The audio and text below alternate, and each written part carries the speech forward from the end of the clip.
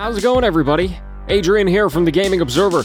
I hope you had a wonderful weekend, and I hope you're looking forward to a great day of news for Monday, November the 16th. A great day indeed. Let's jump into it. Before anything, we should definitely talk about numbers, because there was a lot of them this weekend, and that's courtesy of the NPD group, which reported on the US sales data for the month of October, so last month. And the highlight of this report is that the Nintendo Switch has now set a new US October record for hardware dollar sales, and that beats the previous record set by the Nintendo Wii in October of 2008. And I'll just reiterate there, that's in dollar sales, not in units shipped. The Wii still has that one at 800,000 units compared to the Switch's 735,000. But the Switch costs more, so they made more money. It is also in its 23rd consecutive month as the best-selling hardware. However, that's probably going to end for the November report, considering the new consoles that just came out. However, that is a record, according to NPD. Looking at software, or the video games themselves, FIFA 21 took the number one spot. And surprisingly, that's actually the first time it's ever done that for a launch month. And that may be surprising, but, you know, it makes most of its money through microtransactions anyway. Watch Dogs Legion came in at number 3, even though it only had 3 days of tracking after it released. Although it might not have a good position in the next month, considering, you know, all of the other games that have come out this month. And then the only other debut on the charts was Mario Kart Live Home Circuit at number 5. And if you don't know, this is the physical Mario Kart, where you can buy the little carts that race around your house. I was actually surprised at how high on the charts it was. It was a pretty hefty price tag. Anyway, in terms of numbers, the only other thing I wanted to mention relies on a pivot here, away from NPD, and we can look at the weekly charts of physical sales in the UK. This comes out every week. I don't usually talk about it, but this past week saw a number of game releases, as you know, and for the first time in 13 years, Call of Duty did not take the number one spot in its debut week. So it took a surprise loss to Assassin's Creed Valhalla. Even though it did sell for less days, it is still a surprise. And according to analysts, this is actually more of a success for Valhalla rather than a negative for Call of Duty, because Activision Blizzard actually has said that Call of Duty has had its best digital launch in franchise history. So these charts only track the physical data. It still did extremely well. Here's a bit of a wild one. On Friday, Montreal police swarmed a Ubisoft office for a suspected hostage situation in connection to an armed robbery. Employees were even, barricading themselves in various rooms and on the roof and stuff like that. Thankfully, it all ended up just being a hoax. They couldn't find a threat. I guess news outlets were being apparently sent fake phone calls. Everyone in the building was able to leave peacefully. Anyway, I just thought I'd let you know in case you saw the chatter but didn't know how it resolved. Everyone's fine. Over the past few weeks, Twitch streamers have been dealing with just a litany of DMCA takedowns and copyright strikes. I haven't talked about it yet, but here it is. A few days ago, Twitch did apologize for how they handled the situation. However, some just crazy things are still occurring where people are being incorrectly penalized. Now, from Twitch's perspective, this is a bit of a difficult position that they're in. The music industry has really teamed up on them, applying a lot of pressure, and streamers have been frustrated. Twitch deleted thousands of VODs without giving the streamer an option to appeal or to preserve their content in any way, and most streamers at this point have simply deleted everything in their archive just to be extra safe, even if they think that they've never played anything worth DMCAing for. There's also been some examples of streamers getting strikes for just some ridiculous things. The recent thing is that there's some in-game sound effects that are being DMCA'd, like a grandfather clock going off. All of a sudden, there's somebody going and saying, hey, I own that, and you're not allowed to play it. Right? That's a bit ridiculous. There's also been some cases of DMCA flags on videos that have already been deleted, so the creator gets rid of it, and then they said, hey, you're not allowed to have that. Well, it's gone. What am I supposed to do? So anyway, this kind of thing with the DMCAs are an inevitability, right? YouTube had to go through it as well, and probably rightfully so, right? Copyright protection is a very important thing. However, what's happening now is Twitch not handling it very well, not being prepared for it like they maybe should have been, and obviously the people issuing those strikes are pretty egregious. The last thing I want to leave you with today is that there were so many games released last week, and I've talked about a lot of them, but in the flurry, I wanted to point out some games that you might want to check out, which I haven't really covered a lot. The first one you've probably seen people talking about, the Demon's Souls remake from Software.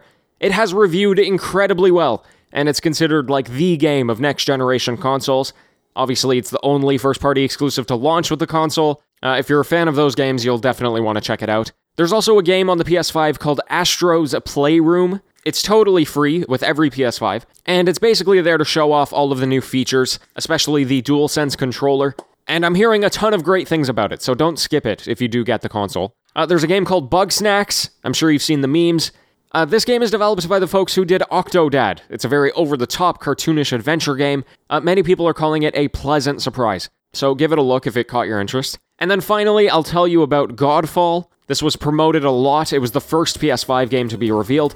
Unfortunately, the reception has been fairly meh. People love the graphics and the combat, but everything else is apparently fairly repetitive. So if you're thinking of getting Godfall, make sure you watch some footage first, read the reviews. Anyway, folks, that's going to do it for today. Thank you so much for joining me. I'm going to be back tomorrow with even more news, and until next time, happy gaming, everyone.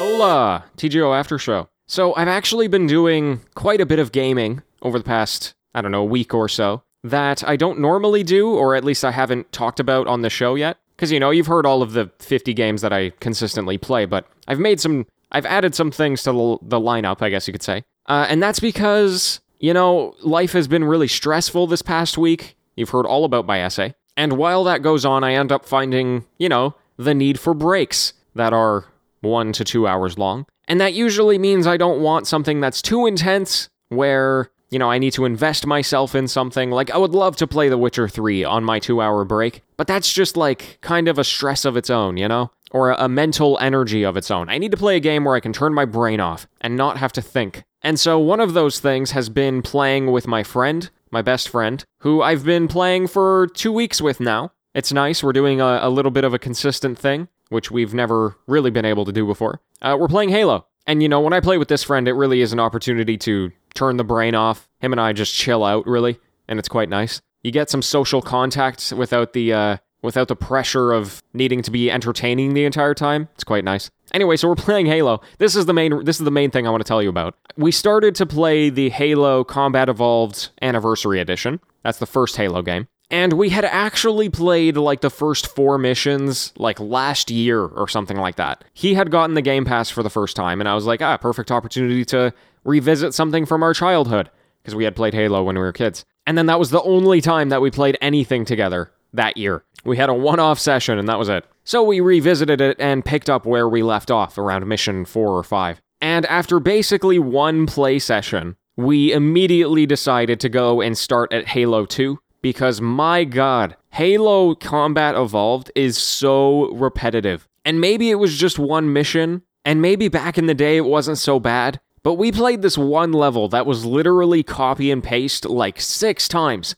And I was amazed. I was like, I don't remember this at all. But yeah, we're playing it and we're like, oh, well, I know what we're supposed to do next. And many of the times we ended up just running right past the enemies because it was cookie cutter. It eventually got to the point that we thought we glitched something. That we kept seeing the same thing over and over. Oh, we screwed something up. Or we missed something from the story where we needed to, end a time loop or something. But nope, that's just what the game is. I looked it up on Wikipedia. Apparently the original release of the game, that was one of its criticisms, was the repetitiveness. But man, we couldn't stand it. We couldn't do it anymore. So we moved to Halo 2, and that was actually quite surprising. They redid all of the animations for the cutscenes on that one, and it looks like straight out of a movie. If you had said this is from a movie, I would have believed you. So not only are the actual events of the game much more exciting now, but the repetition is gone.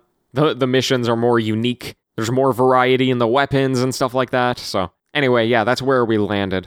We decided that once we're done with Halo 2, we're going to take a break from Halo, because I think playing all of the Halo games back to back is the ultimate repetitiveness. Because, it's kind of like Call of Duty, right? It's Halo. What more can you say about it? You say Halo, it's the same thing. Obviously, there's differences between the games, but the core gameplay loop of Halo does not change. So yeah, I figured I would introduce him to some off-the-beaten-path games that he probably hasn't heard of that are on the Game Pass.